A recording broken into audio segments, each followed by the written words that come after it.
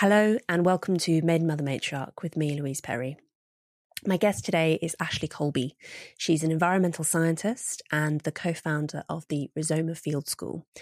We spoke about the fact that our modern way of life is completely environmentally unsustainable, and Ashley's related decision to uproot her family from America and move to a homestead in Uruguay, and why domestic roles in the homesteading life are completely different from those in the modern West when it comes to the gender division of labour. In the extended version of the episode, we also spoke about Ashley's educational philosophy and how we can all apply some of the insights gleaned from homesteading to the rest of our lives. As usual, you can find an extended version of this episode, plus bonus episodes and the Maiden Mother Matriarch chat community at my Substack, louiseperry.substack.com. Enjoy.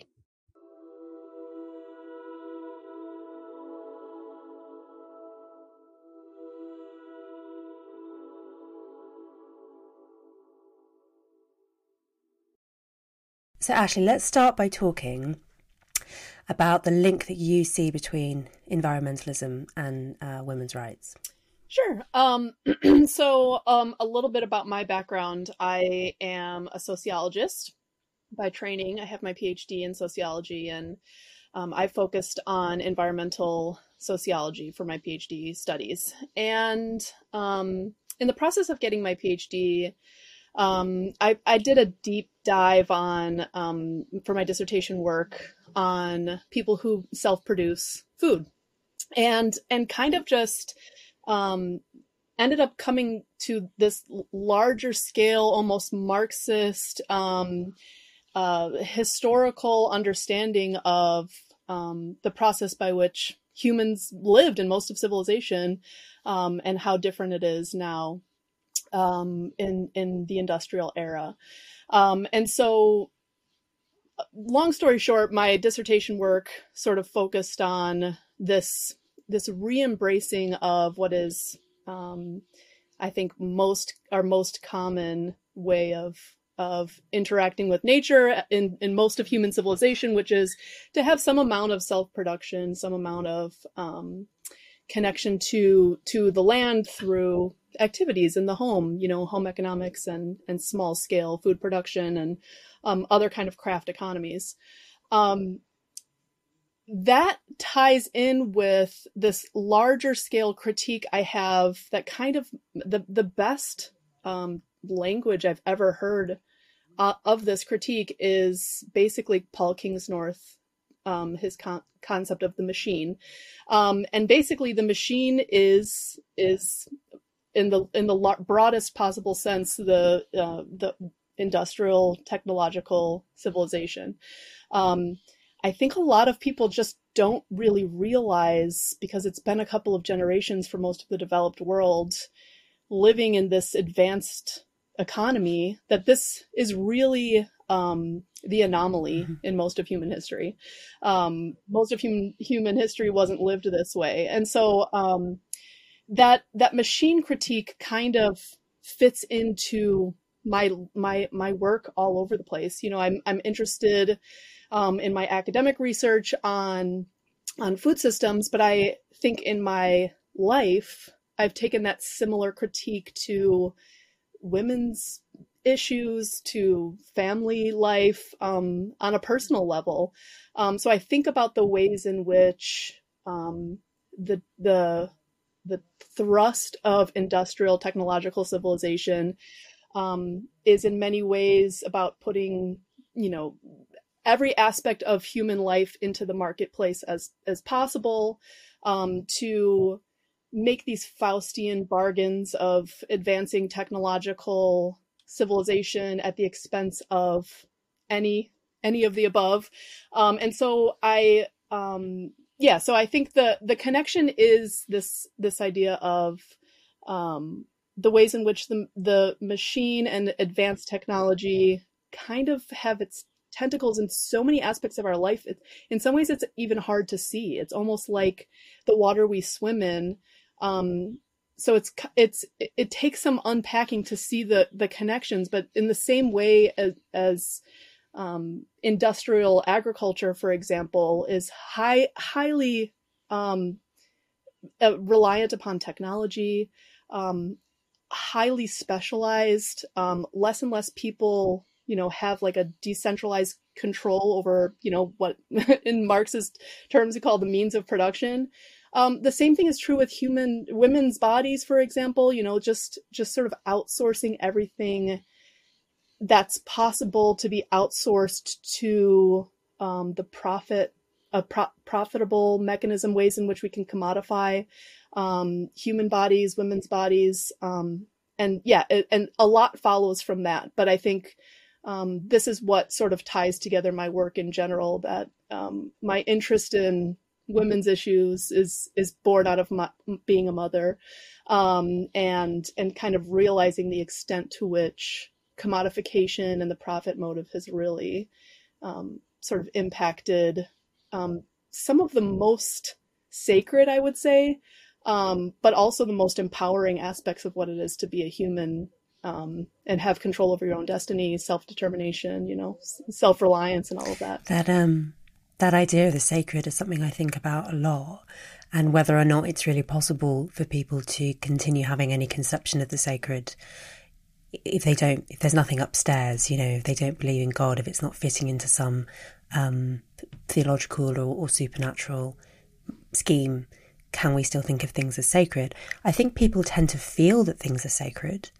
And would you say, bearing in mind that, of course, that Paul Kingsnorth is a Christian writer, so he's fitting the idea of the machine into that comprehensive worldview that Christianity offers.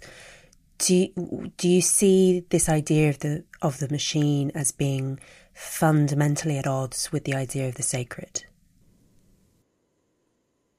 Yeah, I do. And so this is something I'm exploring on my podcast more and more in recent months, which is I'm coming to the conclusion. I guess let's step back a second and say, I would argue that in the industrial modern era, in the era of nation states, you either have the outsourcing of social norms to the marketplace or to the state. And it's a relatively new phenomenon to have expectations that social norms would be fully outsourced to these sort of inhumane institutions. So like the nation state is a relatively new social technology. And right now, the majority of the conversation is about, leftists saying the nation state can handle the social norms we need to have a functioning society. And conservatives or more right-leaning people tend to think the market can handle those.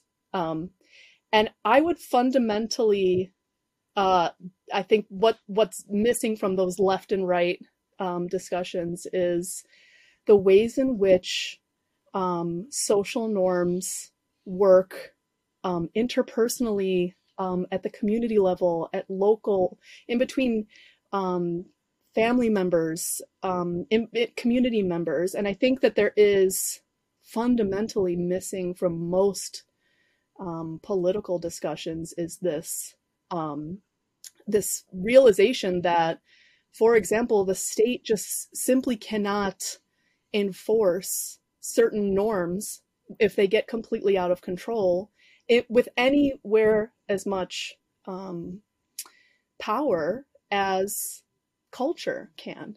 So if you take that as an assumption, then it follows that whatever the culture is, fundamentally does have to have a shared sense of what is sacred and what is profane to be able to make those judgments in between family members or community members. What I'm not convinced of is that there is a universal sacred and profane, but I am convinced that there needs to be some shared sense of what it is.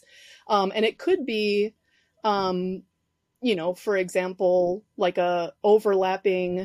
two overlapping Venn diagram type circles of what is sacred and what is profane, that are both Christian but look different in different communities or something like that. I'm really interested in localism as a big part of the question of how do we move forward. Localism meaning local norms, community norms, that differ place to place for reasons, for important reasons. And so, but at the same time, I've also really been embracing more and more my Christian upbringing, and the sense that my sense of the sacred and the profane, and my sense of what social norms, what is good, what is the good life, what is an appropriate way to act, are Judeo-Christian in nature.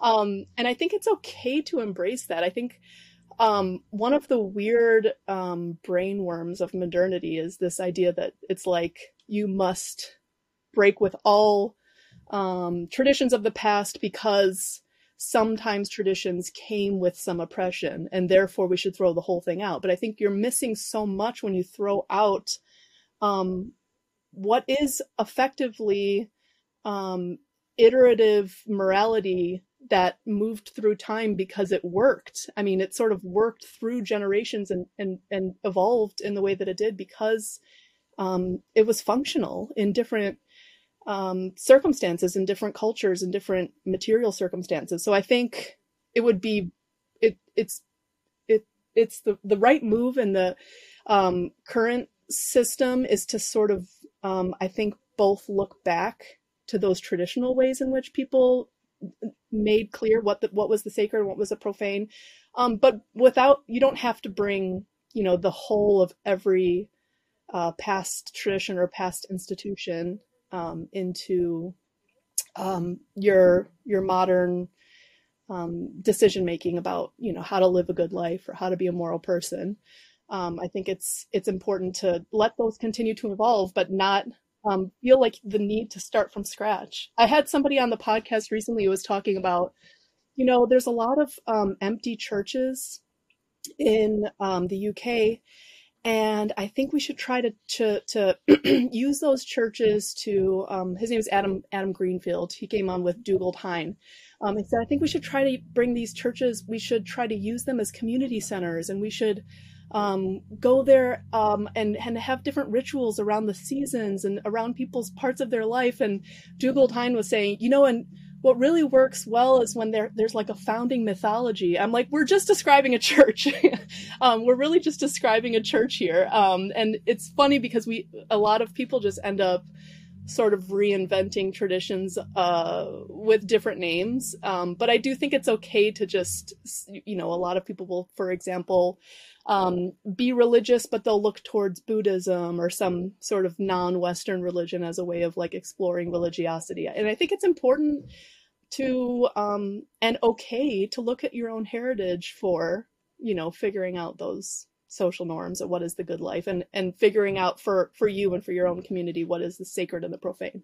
And I would also just briefly add that there is a way in which the sacred and profane can be worked out through the development of relationship. And by that I mean in a family, you can make a family culture around what is good, what is a good way to act, what is what is appropriate morally. And then you can build sort of morality through relationships.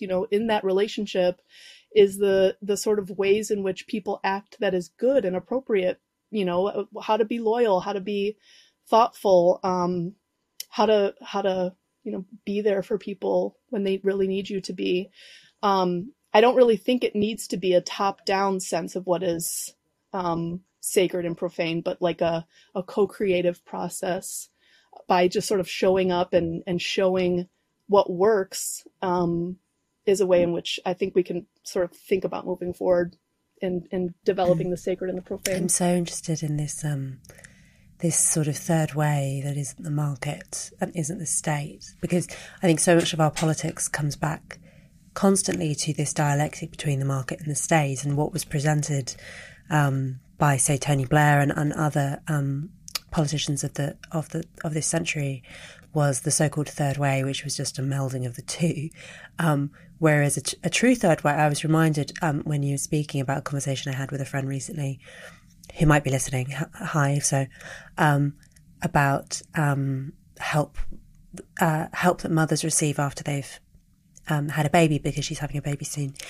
And we were talking about the fact that hiring a maternity nurse, I don't know if that's what everyone calls them, but basically a woman who comes to your house and does loads of care for you for pay, it's a paid service, is so invaluable. But it's also something that, in traditional societies you have done for you generally by your sisters, your cousins, your mother, other female kin, neighbours, etc., or sometimes servants if you can afford it. And I was saying, gosh, everyone should have this. And she said, a kind of automatic response was, oh, so are you saying the state should pay for maternity nurses to come to people's houses? And I said, no, people should just do it for each other. Like that third way is so unimaginable in our politics right now. The idea of, as you say, of localism, of interconnected at the sort of micro scale, is something that I think has only recently, and nowhere near enough, entered into political conversations. Yeah, and I would say to that, just yesterday I had an article come out in Unheard, and I think that there is a whole tradition in the UK, in the United States, but I would say, specifically in the most developed economies in the world, that is neither what we think of as traditionally left, state-based solutions, or traditionally right, market-based solutions. That is a sort of plea for living cultures. And I think in that vein is somebody like Emerson and Thoreau, but also Wendell Berry and Ivan Illich, and I wrote about Christopher Lasch. And, basically the idea is there's a spiritual lack, and the spiritual lack in some ways has to do with outsourcing the most important and most, the ways in which we can have the most agency in our lives to either the market or the state.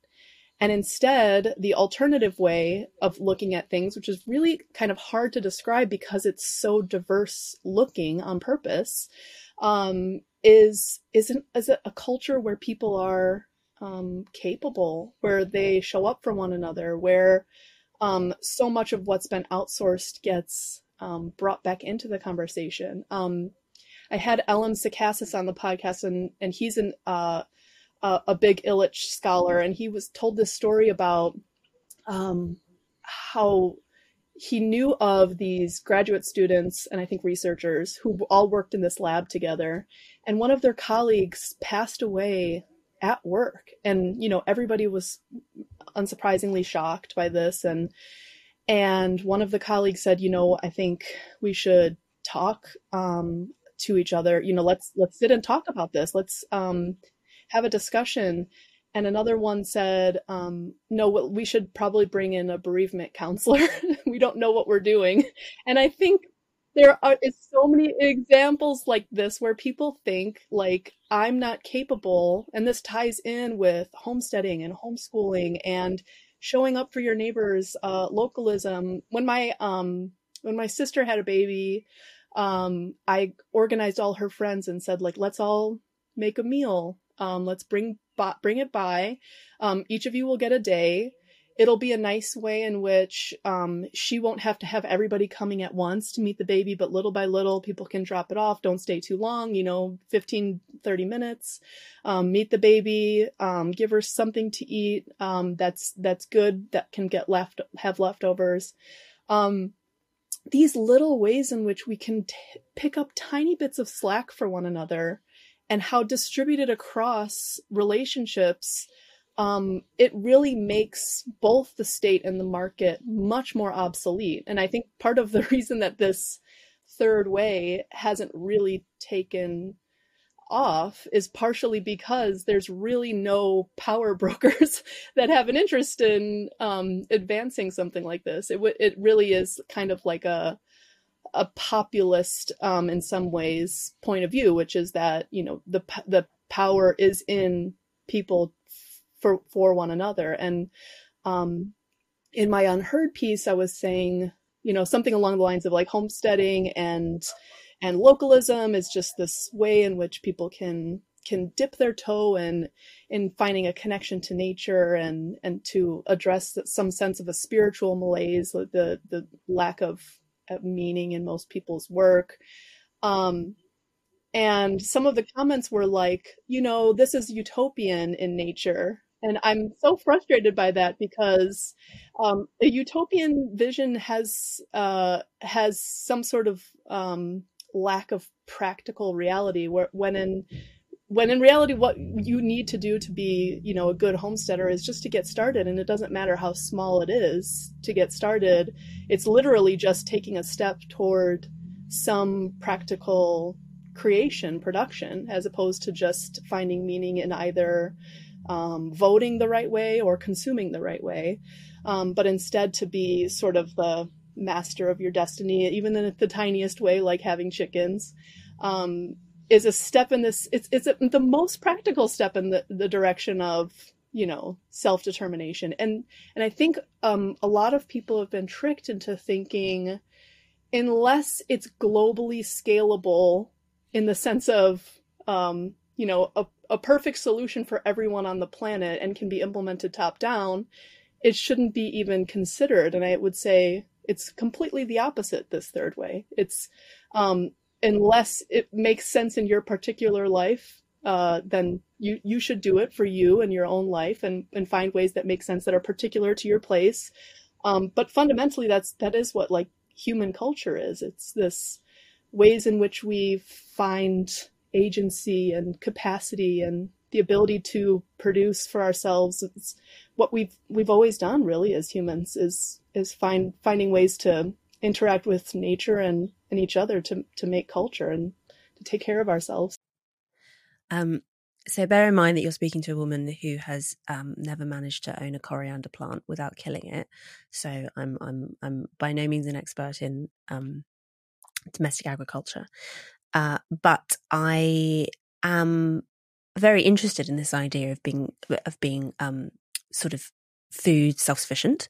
And I think a lot of the time when people think about survivalism, let's say, so this idea of being self-sufficient, people will think of guys in camo who have a thing about guns. Whereas, of course, actually there's a lot of space between only having enough food in your fridge to last you 24 hours and having enough food in your bunker to last you several years. And I was speaking recently to a family friend who lives in Bermuda, which is a very hurricane prone area. And I was talking about survivalism because I was writing a column about it at the time. And her response was like, oh yeah, of course. Yeah.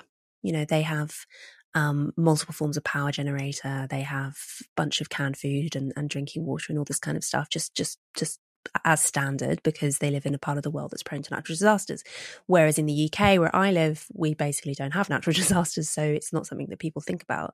But I'm interested in how you view this idea of people prepping without being preppers, if that makes sense. Sure. Yes. So, a little bit of background. I grew up in Chicago, in the city, South Side. My father's a firefighter. It's true urban existence. So none of this is in my history or anything, which I think is important because it really isn't, again, something that is in the realm of experts. So, I think part of it is that I got somewhat memed by studying sociology, environmental sociology, and realizing just how much of a precipice we're on in terms of potential social unrest, potentially cascading environmental problems, the interdependence required for global supply chains is worrying. So I am I think most environmental sociologists are pretty firmly in the doomer camp in terms of business as usual being able to continue forever.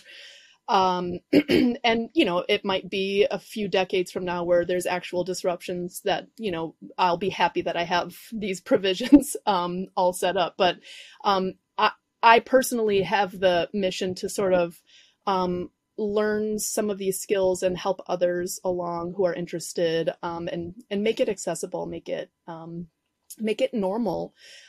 Again, I want to clarify that for most of human history, for most of the world, and still in most of the world, people have some sort of small scale self-sufficiency projects going on. People have chickens, lots of people have gardens and fruit trees, a lot of people make things at home regularly. So it's really only in the last generation or two in the most advanced economies in the world where this is not a normal thing. So we're the anomaly. And I would also say there's one of the inspirations I've had for my work is a writer named John Michael Greer, who sort of talks about energy realism, sort of this idea that, oil is a very cheap resource. It takes a lot of oil to make alternative energies, and therefore, we just can't expect business as usual to continue on. And he has a famous phrase, which is collapse now and avoid the rush, meaning if you were prepared ahead of time, then it doesn't become this like scramble in a situation. You have some skills, you know how to handle yourself. And so my husband and I, in 2012, bought land in Uruguay in South America. We moved here in 2016. We have 3 little girls, and basically we're just in the process of building out skills, from being city folks to being able to do things with our hands. In some ways is like a practice in spirituality.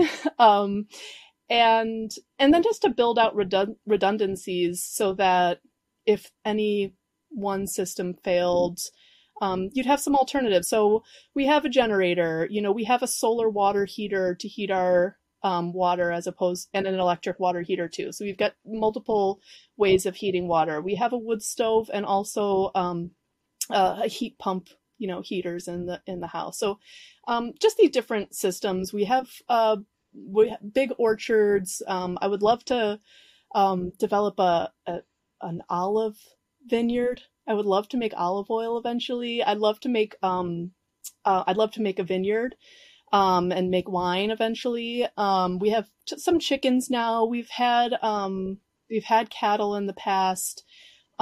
We are trying to do something called regenerative agriculture, which we can get into what that means and how it works and what the thesis behind it is.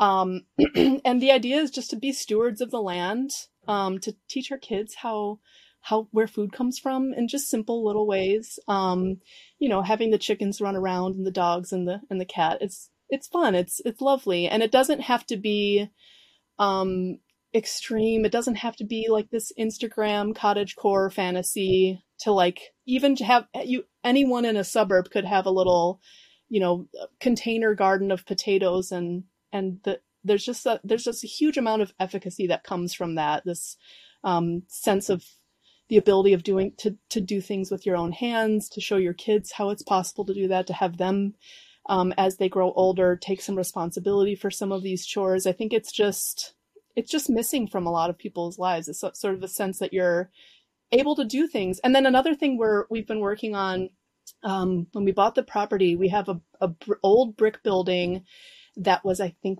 built in the 1920s, and had bats and multiple different creatures living when we got here. And, slowly cleaning it out and renovating it. We're getting very close to being able to use the space. We think we'll use it as like a sort of hangout space for our daughters and maybe a music room.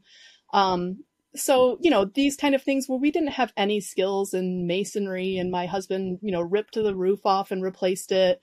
Just sort of seeing the work of your own hands. just it's satisfying in a spiritually important way, I think.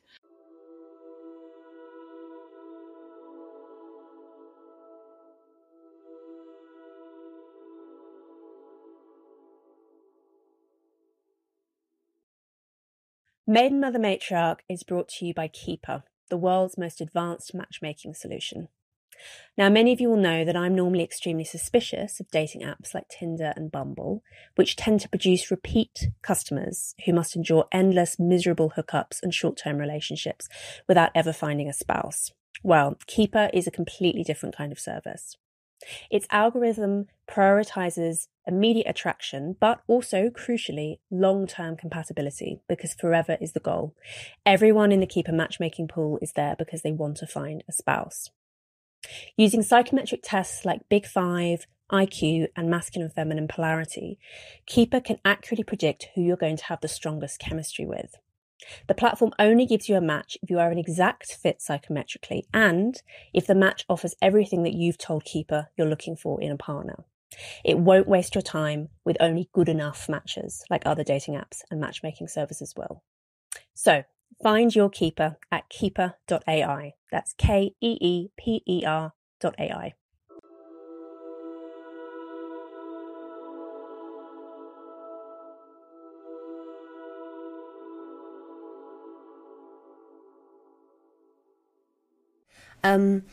Is it possible, do you think, to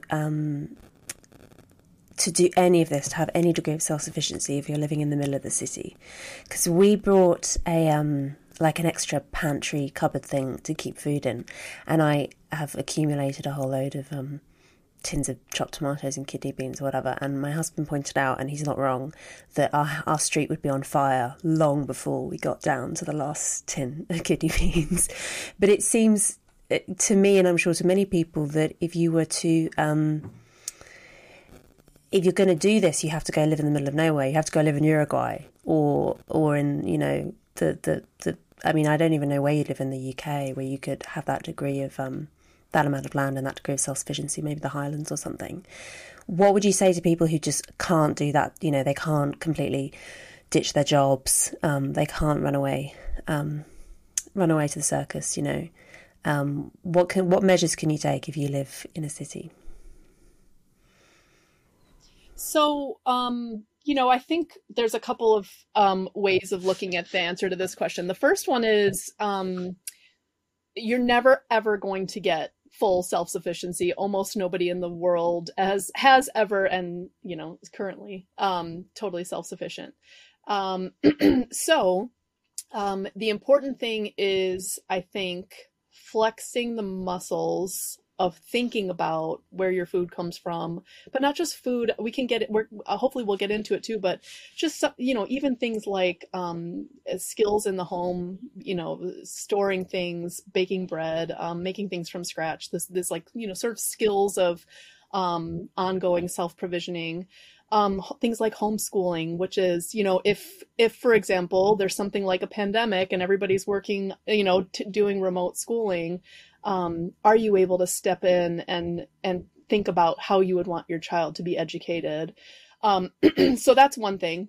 Another thing is thinking about where your food comes from and who you would need to rely on, or where you want it to come from, I think is really key. And so even for somebody in a city, you could be thinking about who are the closest producers to me. What do they produce? How much of my food can I get from this, from around me seasonally? And there's something really lovely about that process too, because it's a sort of meeting your local farmers, thinking about seasonality and what would a local diet look like. Even something like going on hunting trips or fishing trips, you know, going apple picking and storing it yourself, you know, in the fall. Those are all just sort of little ways to just shift your perspective toward not thinking of yourself primarily as a consumer, but instead thinking about yourself as in a web of interdependence with others, and not relying on the most precarious or longest distance functions of the global marketplace to remain intact for you to be able to survive. And it really is just a small shift that can change your way of thinking about things. And it doesn't have to feel like a burden. It should feel fun. It should feel exciting, like a challenge to sort of think about, where do I live? What could I eat that would be local and seasonal? I think a lot of people are thinking more about things like probiotics and raw milk and kombucha and, sauerkraut and these kind of things that are sort of more alive foods that in some way you can't necessarily get at the store because a lot of it is sort of requires tending by human hands. I mean, if you think about, it's almost like an alchemy in your kitchen. If you've got a sourdough starter sitting on your counter and maybe a SCOBY, which is a symbiotic, SCOBY stands for symbiotic colony of bacteria and yeast. And this is how you make a kombucha. It's a fizzy drink that has some, sort of good bacteria in it. Very good for gut health. It's just sort of fun and it's a bit of science and a bit of chemistry. It's good for kids to learn about. But yeah, in general, it's just a sort of shift in mindset toward, thinking about the aspects of your existence. If something broke down in the, industrial civilization, there's some sort of natural disaster, human-made disaster, cultural disaster. I would say even the pandemic, I think, opened up a lot of people's eyes to, we can't just assume business as usual for every aspect of our lives indefinitely.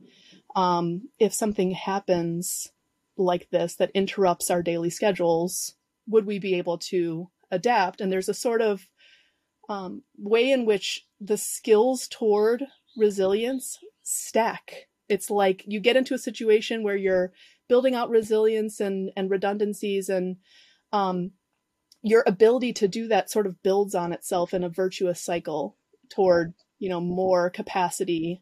At first it feels hard, but as you build it, you just end up getting more and more capable and less spooked if anything goes awry, if there's any sort of shock to the supply chain or anything like that. You're ready with your plan and your various redundancies. Let's try this, let's adapt, let's figure it out. And that was really helpful to me during the pandemic with 3 little kids at home. I had a baby at the beginning of the pandemic. I was able to sort of think on my feet and not be stressed and capable and just thinking, okay, well, there's no school. What are we going to do? How do we approach this? Let's make a plan. Something really empowering about that. So let's bring it back to sexual politics, because I'm going to be devil's advocate for a moment. What some feminists would say, what some feminists watching would say, is this all sounds lovely, but I love my disposable nappies. I love my tampons. I love my washing machine. Phyllis Schlafly was right that actually the washing machine liberated women more than feminism ever did. Yeah. Maybe, yes, there will be some future disaster where there is a collapse and we're no longer able to rely on any of these things. But why would I preempt that? Why would I bring this horror on myself and deny myself access to this kind of liberation if I don't have to? I love my washing machine. I wish I had 2, frankly. What's your response to that criticism? Yeah, I mean, I agree about washing machines, especially. I would not want to be trucking my family's clothes down to the river bank and washing everything by hand with scrub brushes. Absolutely. I mean, some of my work is knowledge work, and that it is made possible by these domestic machines. Just like everything else that I tend to advocate for, nothing needs to be taken to its extreme. There's no reason why anyone needs to take everything to the extreme logical conclusion. of, having some self-sufficiency means you need to be an anarcho-primitivist. You simply don't need to take it to that extreme. There's nothing that requires that logical exercise.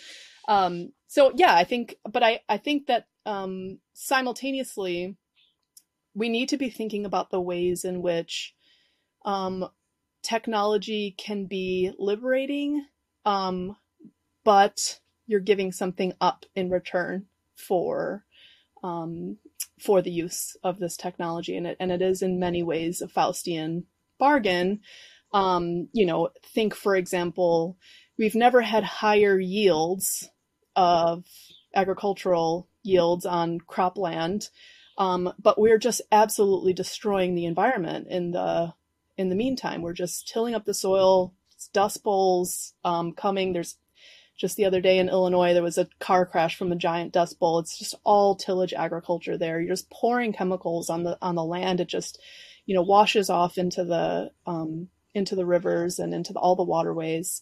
There isn't just one indicator that matters, which is yields, and which, a lot of our agricultural yields, they end up rotting away or getting destroyed because we're making too much for need, in some cases, for certain crops. So, the psychotic focus on certain parameters at the expense of others, I call this spreadsheet brain, which is, the way in which we're just sort of motivated by certain measurable parameters that are completely out of balance with the whole of the problem that we might be facing. So, yes, washing machines are good.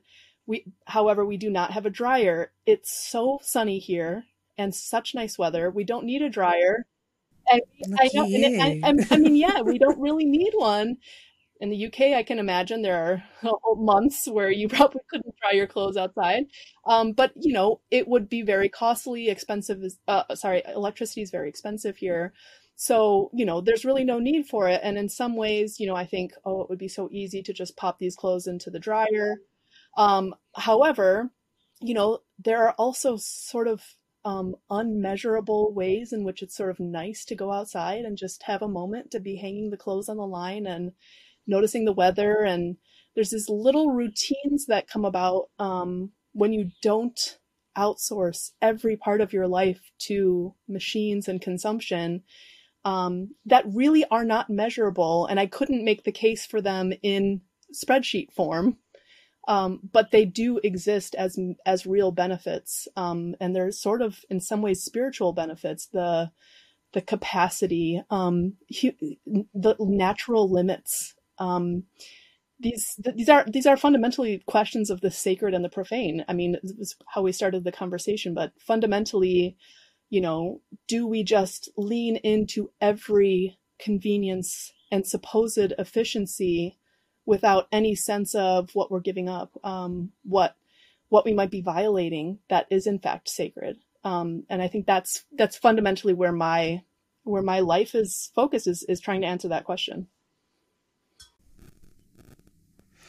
I just want to ask one last question in this main part of the show, and then we can get into details on marriage and motherhood and more of how this fits with your homesteading project. But how do you do other work? Because I'm sure, again, a lot of people will be listening to thinking, yes, it would be really nice to kind of spend the time on these crafts. I mean, goodness me, since I used to be a really good sewer. Oh, wow. I sewed my own wedding dress. And then since having a baby and work and everything, I just don't do any of that. And yeah, trying to kind of crowbar modern life into that slower pace of self-sufficiency.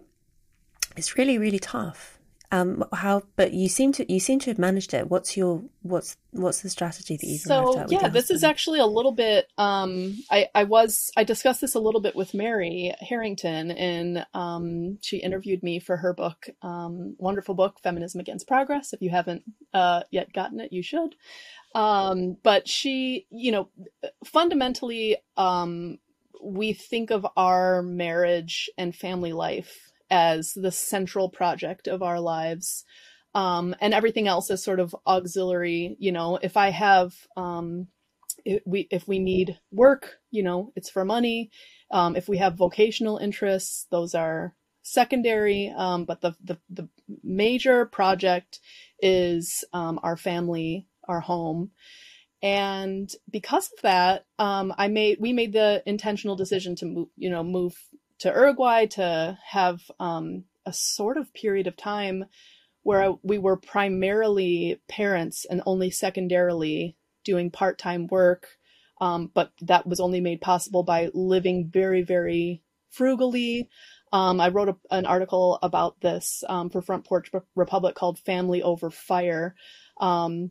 FIRE is short for Financial Independence, Retire Early. It's like a movement in the US. There's a lot of sort of like finance bros who are into it, but the idea is you save up, you work really hard and earn a lot in your 20s and early 30s so that you can sort of retire early and focus on other things. We kind of conceptualized retirement as, it is sort of possible to downshift in your work for different periods of time in your life, as opposed to work, as much as you possibly can, lean into your career to the extent possible, and then retire at, 65 or 68, and then, you're kind of tired and all your kids are grown and, they don't really need you like, they needed you when they were babies. So we took about a decade like this, where we're just sort of working part-time remotely.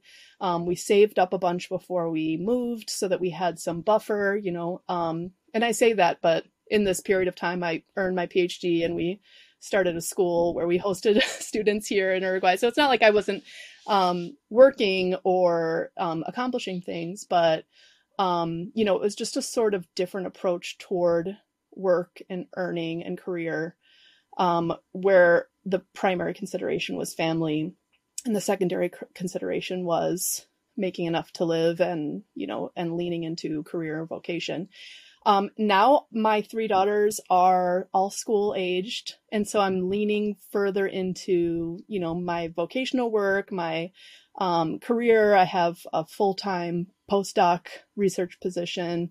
And so, it's possible, I think, to sort of go in career waves. Like I was saying with all my other answers, it doesn't have to be some extreme of one thing or another.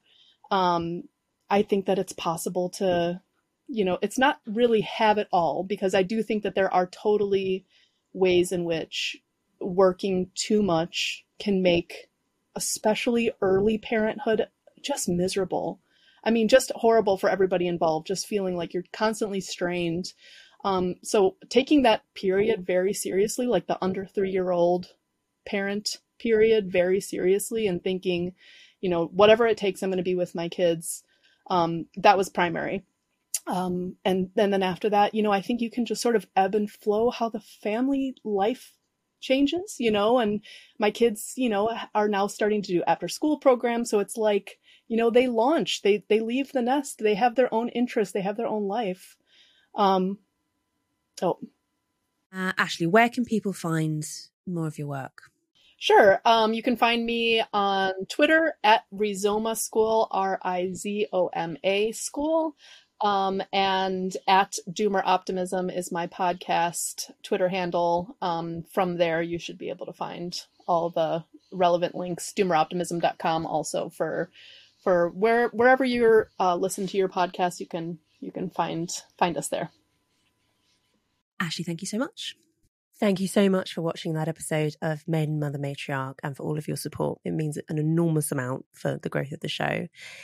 If you want to hear bonus content, an extra 20-30 minutes of conversation with the guest, maybe a little bit more personal, a little bit less filtered, then you can go to my Substack at louiseperry.substack.com, where you can sign up for extended episodes and also bonus episodes, and you can also access our chat community.